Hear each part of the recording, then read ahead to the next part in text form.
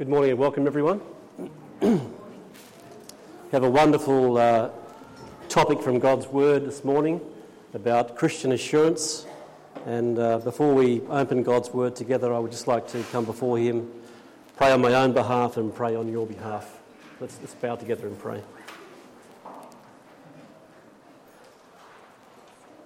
Our great God and Heavenly Father, we are humbled to be before you today. We thank you, Lord, for all your wonderful love and grace and mercy that's been poured out towards us in Christ Jesus, the Son of God. We thank you, Lord, for your precious word, and as we come before you and these pages are opened, we would pray that you would be gracious to us and you would open our hearts and minds, and that by your Holy Spirit you will endow us with sight to see what the Spirit says to the churches and ears to hear. And, oh Lord, we pray that we might hear your voice today. We know, Lord God, where two or three are gathered, there you are in the midst. But today, Lord, we pray that we might feel your presence, we might know you're here, you would make your presence known, that you would touch each one of us with your word and bless us with these words of life, the eternal life. And so, Father, we commend ourselves to you now and pray that you would glorify yourself in our midst. We ask it in Jesus' blessed name. Amen. You may have noticed in the past year or so that there's been a great amount of insurance advertising on the telly. And there's insurance for funerals, there's insurance for life, there's insurance for teeth, there's insurance for dogs, and you can even get your wife insured, which is a great idea. But there's one fact: 100% of people who take out life insurance die. Absolutely true. So if you've got it, hang on to it. It may be worth something. Last week I had, I don't know whether it's definitely a privilege, but I went to Sydney for a funeral. A close friend of ours lost their son, tragically, 32 years of age. Joshua grew up in our church back in Sydney, and he had three other siblings that I taught in Sunday school there. Anyway, he was on a bucks party in New Zealand and he tragically drowned when the boat overturned, and he was a policeman. He had 6 other policemen with him. They all went into the water. But unfortunately, he was the last one out, and he died tragically of hypothermia. And so I went to Sydney last week for the funeral. And as we gathered, it was an unusual funeral, not a typical Christian funeral with a lot of celebration. It was a police funeral. So there were over 200 police from New South Wales there at the funeral. It gave the parents a great sense of importance, I think, because of the formality of it. But there was something missing from it. And I think the underlying issue was, amongst all the believers there, was that this young man, there was some doubt and some conjecture about whether he was a Christian or not. And though he'd grown up in a Christian family, he had perhaps neglected regular worship, and he had neglected the things of God. And so as we stood around that open grave, and the scripture says it's better to go to a funeral than a feast, for therein we consider our end. And as we all looked into that open grave, it became apparent to me, clear to me, that every one of us, though we don't think about it, are going to that place. Not that particular grave, that'd be rather crowded. But we're going to our own grave. That's one thing that's certain about life, or two things: taxes and death. And taxes are coming, and so is death.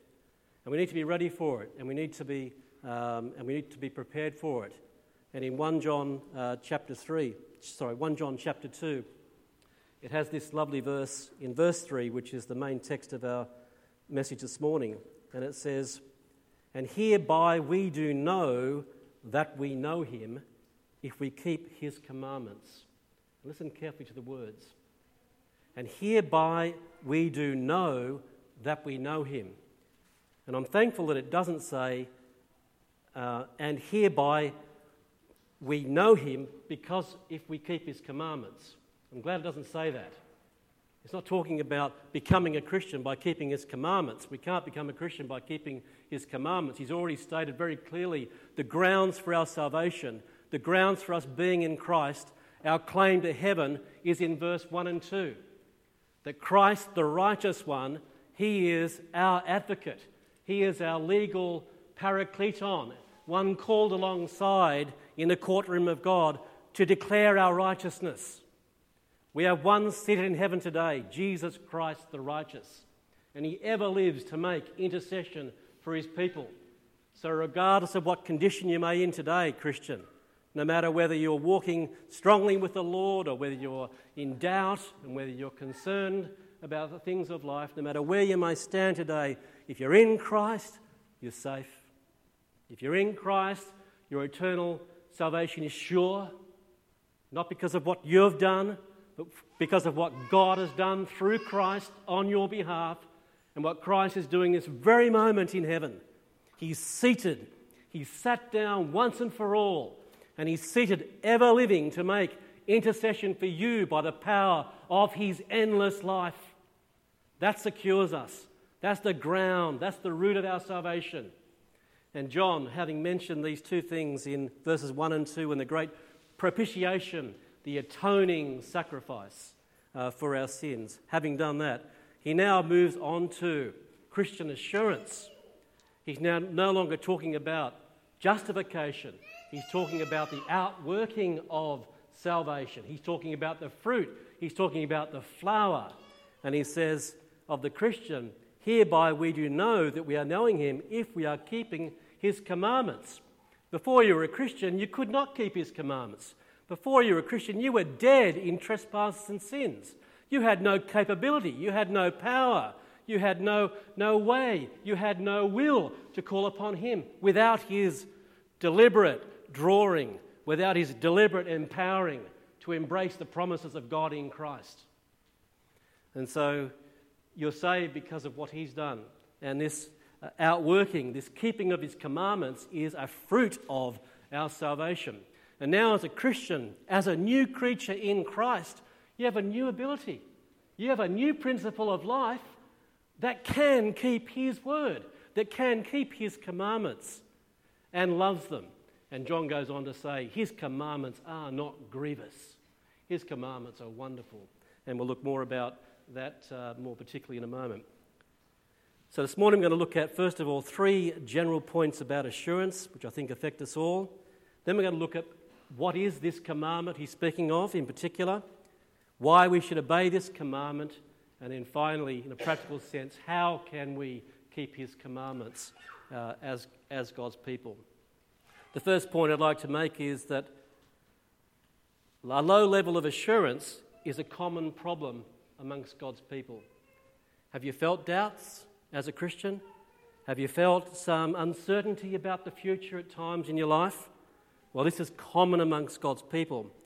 In 1 John 2 and verse 21, it says this, John writing, I have not written unto you because you know not the truth, but because you know it, and that no lie is of the truth. So what he's saying is that I'm not saying by focusing on these fruits and about talking about assurance, I'm not saying that I don't think you're a Christian. In fact, I'm sure you are a Christian. But I want you to be knowing that you know him. That's the important thing. Do you know that you're knowing him? That's the important thing. And that knowing, that assurance, that a confidence in Christ is an outworking, a fruit of being his people, a demonstration that you are indeed his people. You notice he addresses 3 groups of people. We won't read all verses 12 to 14, but verse 13 sums them up in some sense. And it's interesting how John waits to the middle of chapter 2 to actually tell you who he's talking to, unlike a normal letter where you address the people first. But in verse 13 he says, I write unto you fathers because you have known him that is from the beginning. I write unto you young men because you have overcome the wicked one. I write unto you little children because you have known the Father. So he's absolutely certain that these people have embraced Christ. He's certain that they're Christians, but he's saying that you need to demonstrate that great work of grace in your heart. And he's going to tell you in a moment how to do it. So the first point is a low level of assurance is a common problem amongst God's people. Secondly, assurance is not a condition of salvation. Assurance is not a condition of salvation. In 1 John 3 and verse 18 it says, and hereby we know that we are of the truth and shall assure our hearts before him We'll look at that a little bit later. For if our heart condemns us, God is greater than our heart and knows all things. Beloved, if our heart condemns us not, then we are having confidence towards God. What a wonderful thing this is. Even when your conscience is contrary to God's work of grace in your heart, even when your thoughts are contrary to the reality of who you are in Christ and your new position as a new creation in Christ, even when you think the worst of yourself, God knows your heart. God knows. God knows. Paul says, and I forget exactly where the reference is, Paul says, we have this seal. God knows those who are his. He knows you. And your state of mind will make no change upon your position in Christ. This is a great encouragement. Now, I preach fairly regularly at the Riverview nursing home in Warrane. I've been preaching there for about 18 months, got to know the elderly people there. Most of these people are suffering all sorts of various diseases, dementia, one of the main ones, stroke, and brain disease, blood disease, and every other thing under the sun that takes us to the grave. Even man flu, one of the worst of all. There's a fellow there by the name of David. I call him King David, so I remember his name. So King David, he's a very tall man. He's 98 years of age. Lived in Lindisfarne most of his life, married 62 years to his wife, and been in this one church over at Lindisfarne for over 32 years. Great man, wonderful, humble, gentle man of 98 years. His boast is that he doesn't have to use a walking stick. I like him. He said to me, we were preaching once on leaving this world empty, leaving this world naked. And he said to me after the message, he said, I have all of my life in 2 boxes in my room. I said, what have you got in there? He said, well, I've got a collection of 180 pre-Second World War model cars, and they're in these 2 boxes. I said, can I have them when you die? Anyway, recently I was preaching from the last verse in David's great psalm, Psalm 23. Surely goodness and mercy shall follow me all the days of my life. Pick up the assurance here, the confidence. And I will dwell in the house of the Lord forever. What a glorious statement. What a wonderful thing. Can you say that with David? I will dwell. Not I hope I will dwell. And one day, as I was saying, I was speaking to David after this particular sermon, and I said, we were talking about eternal life, and David said to me, he said, Phil, I hope I will go to heaven. I hope I will go to heaven. I said, David, you can know you're going to heaven. Not a hope so. And there is a hope in the Word of God that's a sure, steadfast hope. Our anchor is cast within the veil. It's in heaven. Can't be moved. It's unmovable. If you're in Christ, you're blameless, spotless, unreprovable. In Christ, you're cleansed, you're washed, whiter than snow. And though your sins be double dyed with scarlet, Isaiah says, double dyed with sin, you shall be white as snow. And if you're in Christ today, you are white as snow, blameless before a sin-hating and holy God. Why? Because you keep the law? No. Because you've trusted in the Lord Jesus Christ, who is your righteousness. So David has a hope so. And I said, David, you can know. You can know. And you should know that you are a Christian, that you are going to heaven with absolute certainty. And you'd want to know at that time in your life. My poor friends who don't know that, and they're in the nursing home and they're struck down with a stroke or some great calamity. There was one man there that first preached to when I was there 18 months ago, and I first preached, and they rolled him out on the bed, and he was a full stroke victim. He lay on the bed, and his mouth was open. He can't move a single part of his body. And he lay there. I preached away, and when I'd finished, Dawn and I got down. Dawn didn't get down, but I got down to be with Dawn and met with the people there and spoke with them. And I saw this man lying over by himself. No one was going near him. He couldn't converse. And I felt compelled but I didn't know what to say. I didn't know how to approach him. I didn't know what I should say to him. Anyway, so I went home and I felt so guilty. Why hadn't I spoken to him? What's stopping me from talking to him about the things that we've said? So I prayed, Lord, give me the opportunity, I hope, to speak with him again. And I went back the next time, not there. Went back the next time, not there. Next time, not there. And then I go again and they roll him out. And there he is. So I preach away, and when I finished, I go down to him. And I said, I walked up to him and I said, and he's just lying there, mouth open, not blinking, not moving. And I said, I hope you heard everything I said today. And without moving his lips, with as clear a voice as I'm talking to you, he said, yes, I heard it. I went, wow, how did he say that? And I said, listen, I've got a copy of Psalm 23 that I've given out to the other residents. Would you like it?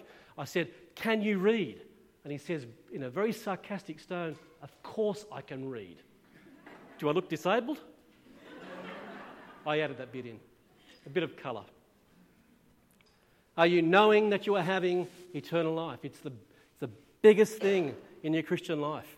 But assurance is not a condition of salvation. Assurance is not a condition of salvation.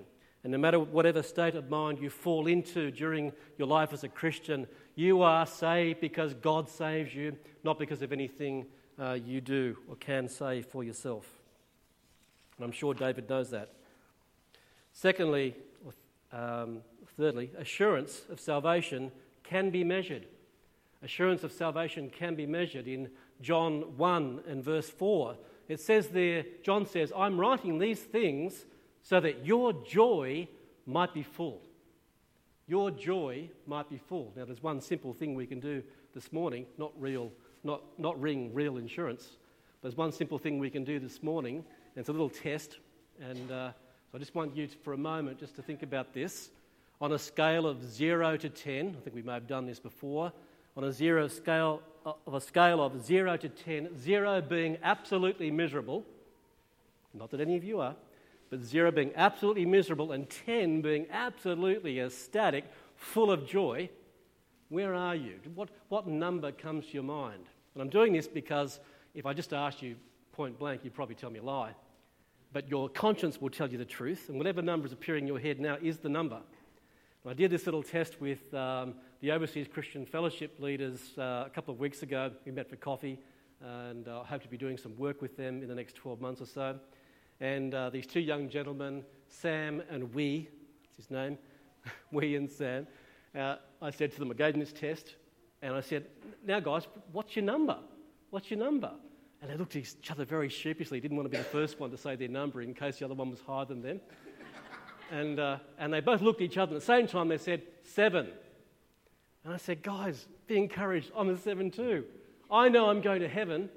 I know that I'm safe, I'm sure. I'm safe in Christ, I'm sure of heaven. God's my Father, heaven's my home. Absent from the body, present with the Lord. But I'm a 7. What does it mean? Well, it means I can grow. It means I can step up. And it also means that it's variable. Your joy, your assurance is a variable thing. It rises and falls with how you're walking with God. I did the same test on myself this morning and I came up with nothing. I think I was just tired. There was no number there. But I think I might have moved just a smidgen through the last week in studying 1 John. So it can be measured. Our assurance of salvation, it can be measured. And it's measured by our joy. Are you joyful? Are you knowing Him? So do you know that you're knowing Him? And then we come to our first point. And I'm going to make 3 points here. One, first of all, is what is this commandment that he's speaking of? And then secondly, we're going to look at 3 reasons why we should obey him. And then we're going to look at a couple of reasons of how we should obey him.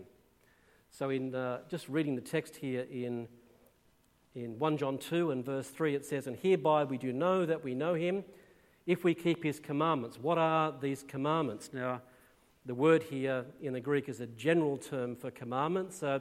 It's not particularly talking about the 10 commandments, I don't think. Well, let's not wriggle away from the 10 commandments because we have the power to be able to keeping God's word as a Christian. A new ability, a new principle of life in us that conforms to his word. But we notice how he generalises a little bit in a moment and then he gets very specific. In verse 4 he says, he that says, I know him, and note that, he that says, it's his words, not his life necessarily.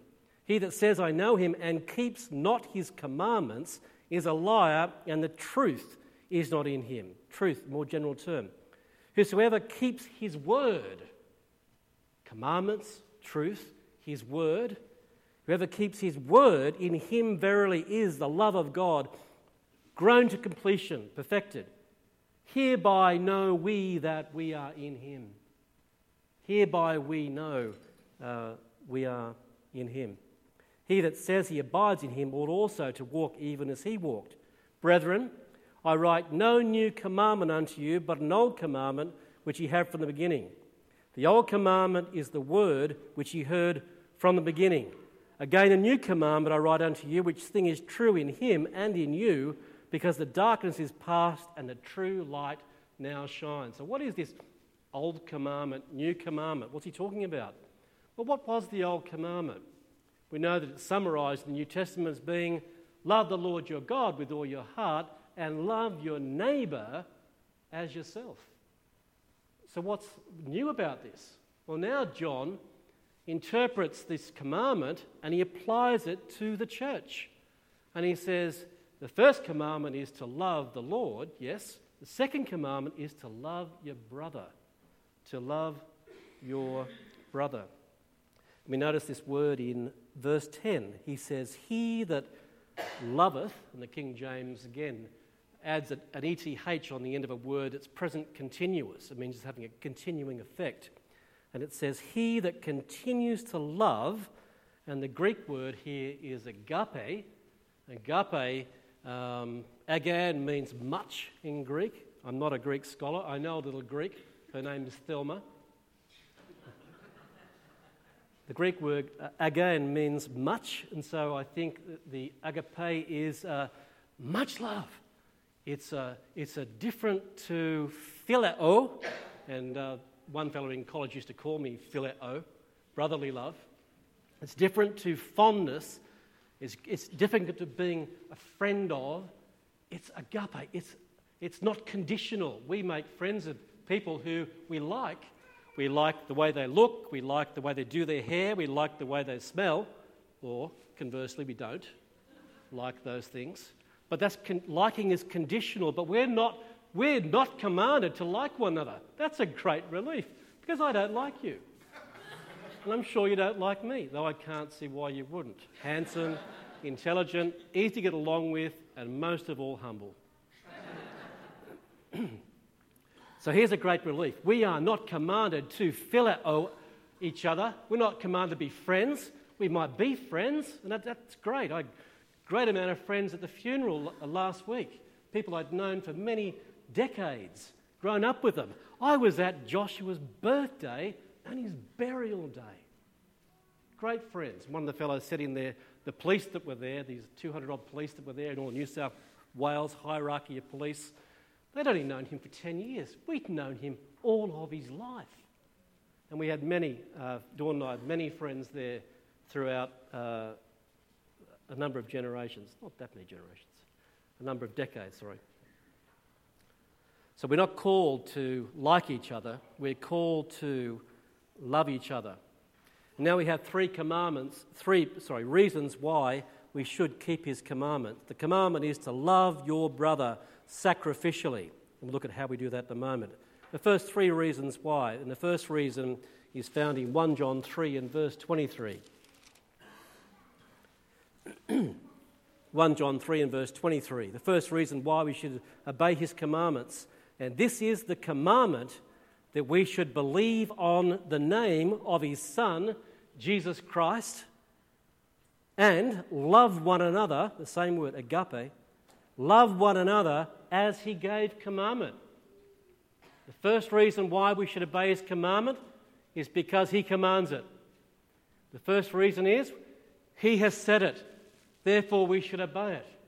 Now you can all grab a biscuit, grab your coffee and go home. That's all we need. You don't need two more reasons why you should obey God. God commands it, therefore we should obey it. First of all, and notice how they're intertwined together, he intertwines your faith in Christ and says You're commanded to believe in Christ. That's his first command. And connected intrinsically to that command is loving one another. And if you obey his command to believe in Christ, you'll obey his command and love one another. You have that new principle of life within you that allows you or gives you the capability of loving one another, of seeing over all the faults of your brother, of loving them in spite of the fact that they're unlikable, putting all those things that are not attractive to you, all those things away and loving them because you're commanded to love them.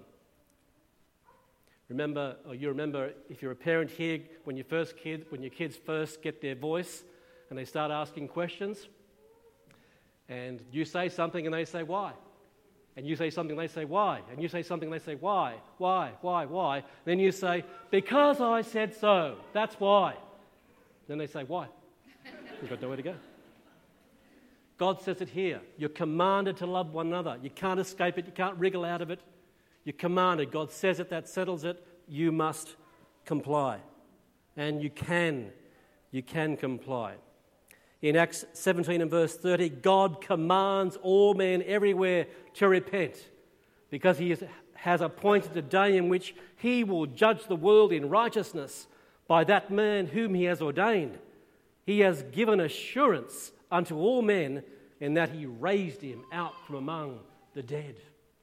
Wonderful assurance of our salvation, that God raised him up, and with that same power he will raise our bodies up at the end, absent from the body, present with the Lord. The second point is, the first one is he commands us to. The second point is he is in your brother.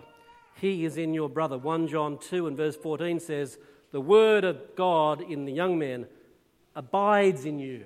It lives in you. He dwells in you. And in Matthew 25, and I'd like to read this passage to you.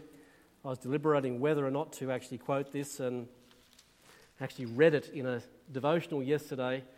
It wasn't in the context of 1 John, but William Jay, the writer of this particular devotional book, mentioned half my sermon yesterday morning. And I was deliberating at the time whether I should include this verse, and I believe I should include it, so we will read this particular passage.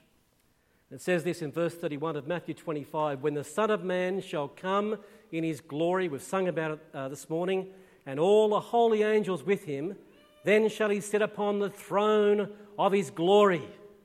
And we've seen this, Dan I think mentioned it a few weeks ago in his sermon, I mentioned in a previous sermon, about the great white throne judgment, before whom the heavens and the earth flee away and has found no presence for them. The books are opened and the dead are judged outside of for the things they've done, whether good or evil, out of the books. And anyone's name who's not written in the Lamb's book of life is taken and cast into a lake of fire. And here's another little window into this particular day, this particular scene. And verse 32 it says, and before him shall be gathered all nations, and he shall separate them one from the other, as a shepherd divides his sheep from the goats. And so here we have this incredible congregation of all humanity. All humanity's there on this day, and there's only one division. Goats on the left, sheep on the right. Now in the Middle East, in the Middle Eastern countries, the sheep and the goats look very much like each other. They even taste like each other. If you have goat chops, they taste a lot like lamb chops. A little bit of mint sauce, get away the gaminess, but they're very much the same. So all the lamb chops go on his right, and all the goat chops go on his left. There's a great separation on this day. Do you know him? Do you know him? Do you know that you're knowing him? In verse 34 it says, then the king shall say to them on his right hand, come, you blessed of my Father, inherit the kingdom prepared for you before the foundation of the world. You will hear these words in your ears, Christian. These words, you're going to hear them. You're going to be there. This is a window into the future, a not too distant future, when we'll be gathered there on his right as his people. When I was hungry, you gave me meat. When I was thirsty, you gave me drink. When I was a stranger, you took me in. Naked, you clothed me. Sick, you visited me. When I was in prison, you gave me a file. you came to me. And in verse 37, then shall a righteous answer him, saying, Lord, when did we see you hungry? When did you see you thirsty? When did you see you naked?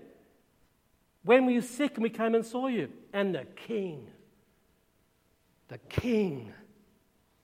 king shall answer and say unto you, truly I say unto you, inasmuch as you have done it unto one of the least of these my brethren. In Hebrews it says he's not ashamed to call us brethren. When you've done it to the least of these my brethren, you have done it unto me. You have done it unto me. We should love God's people because he is in them.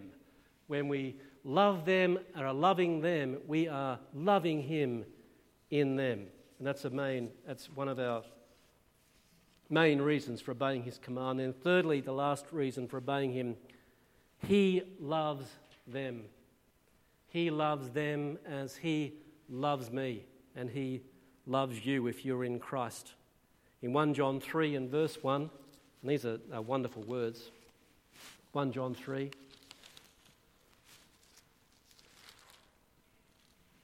it says, Behold what manner of love, behold what type, behold what quality of love the Father has bestowed upon us, that we should be called sons of God. Therefore the world knows us not, because it knew him not. Beloved, agapetos, divinely loved ones, beloved, now are ye the sons of God. You are sons of God. You understand that? You are, if you're a Christian, the most important person on earth today.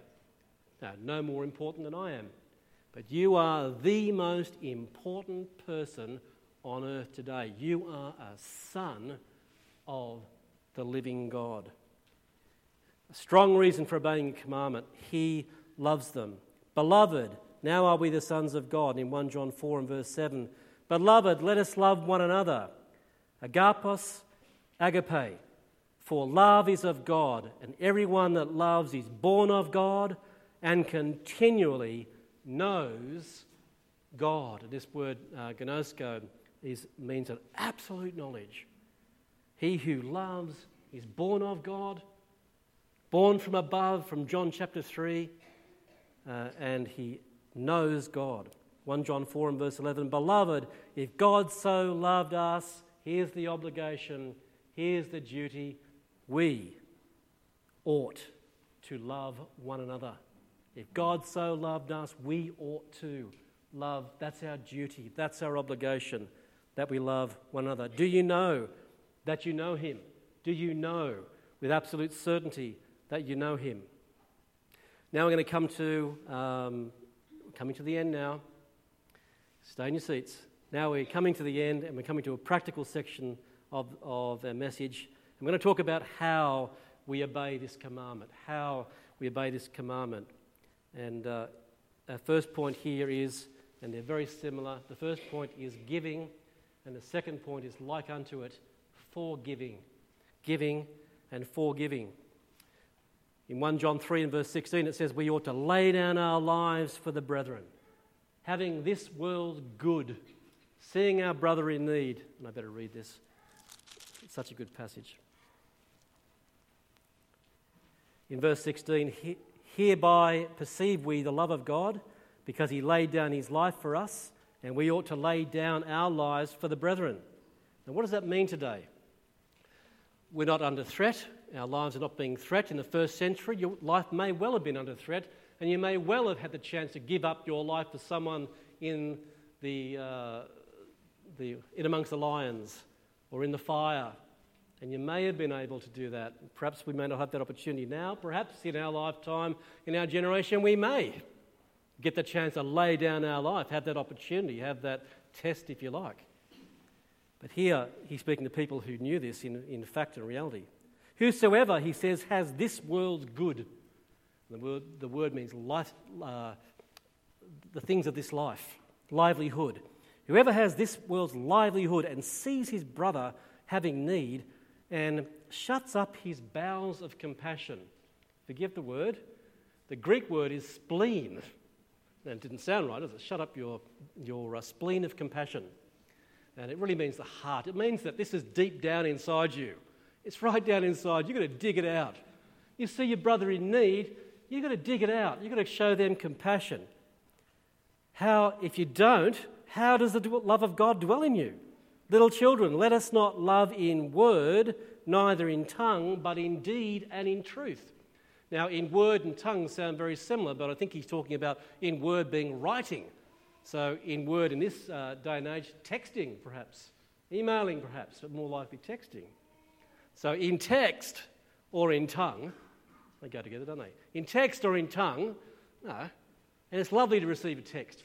Someone showing care, someone telling you that they're thinking of you and so on. I'm not diminishing that at all. But John is saying, let's go a little bit higher than just speaking about it, but actually let's think about what we can do. Let us not love in word nor in tongue, but in deed and truth.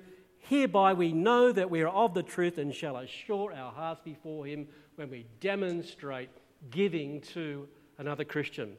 When I was in Bible college some centuries ago, I think I failed every subject. When I was in Bible college, I worked for about 6 months when I first got there in David Jones. I didn't work in his house. It's actually a corporate body who own a big retail store in Adelaide at the time. And I worked in David Jones cleaning toilets for about six months when I first got there. It was my second year of Bible college, and I was working late at night, and I was really frustrated. I didn't have the time to study, and I thought, I'm here to study the Word. I'm here to prepare for the ministry, and here I am cleaning toilets, of all things.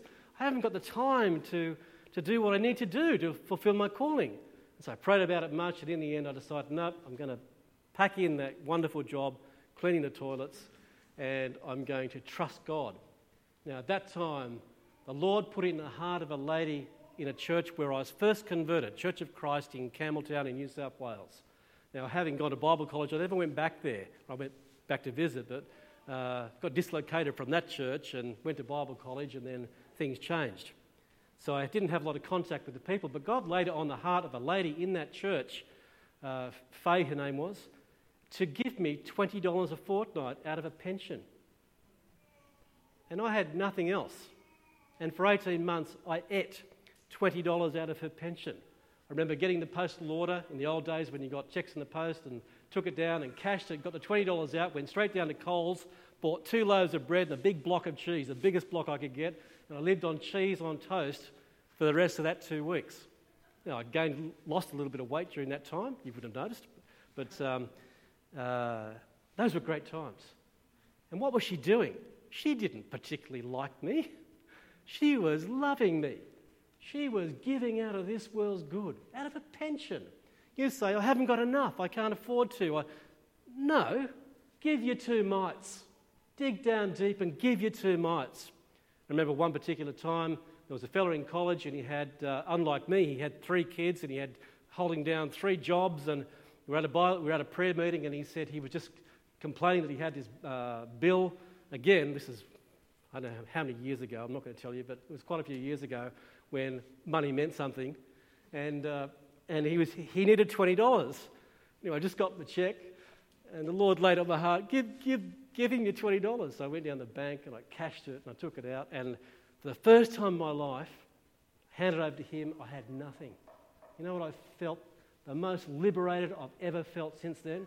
I had nothing. I went down the road and I was skipping. I was whistling. I had nothing, but I had everything. And Faye had taught me that. Give sacrificially one to the other. And then secondly, and in our final point, so giving is the way in which we keep his commandment to love one another. And secondly, forgiving, and this is so important. And in Colossians, another lovely passage which I'll read to you, Colossians 3 and verse 12, it says, "Put on therefore as the elect of God, the chosen of God, holy and beloved." In other words, he's made you holy and his love is upon you. Bowels of mercies. Here it is again. Spleen of mercy, of compassion. Kindness, humbleness of mind, meekness, long-suffering, forbearing. And the word means holding up, forbearing one another, holding each other up, and forgiving one another. If any man has a quarrel against any, even as Christ forgave you, so also ye should do. As Christ forgave you, so also you should do. At the Overseas Christian Fellowship Easter weekend, Campbell and I both preached there, and I did a bit of a workshop on prayer. And in that workshop, we just got together and we worked out what our primary prayer was for the next 12 months. What's the one thing that we wanted to achieve with God? And at the last day, we had a bit of a share time, and this one guy said, listen, during that time, my prayer point was that my grandfather come to Christ. My grandfather come to Christ. And he explained, he said that some years ago, before he was born, his grandfather had gone guarantor for a minister where he lived in China. And the minister shot through like a Bondi tram, or a Hobart tram. We haven't got trams, but he shot through and left him with the debt. His grandfather lost his home, lost everything, so his father had to travel to China and work there for a year to recover him. And I said, Theodore Roosevelt, his name is. It wasn't Roosevelt, I just remember that to remember his name. Theodore, I said, have you forgiven him? Have you forgiven that pastor, that minister who wrought havoc on your family? I said, you want us to pray for your grandfather? You have to forgive that man.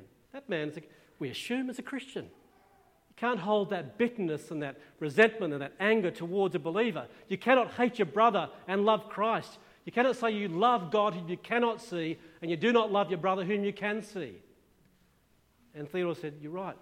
And he bowed his head and he prayed and asked God to forgive him and asked God to forgive that minister, that man. And afterwards he said to me, the funny thing is, Phil, my father met my mother when he went over there and I was born. I was born out of sin. What a wonderful thing. And Theodore has a wonderful assurance of his salvation. In Matthew 5 and verse 23, 24, we'll finish here.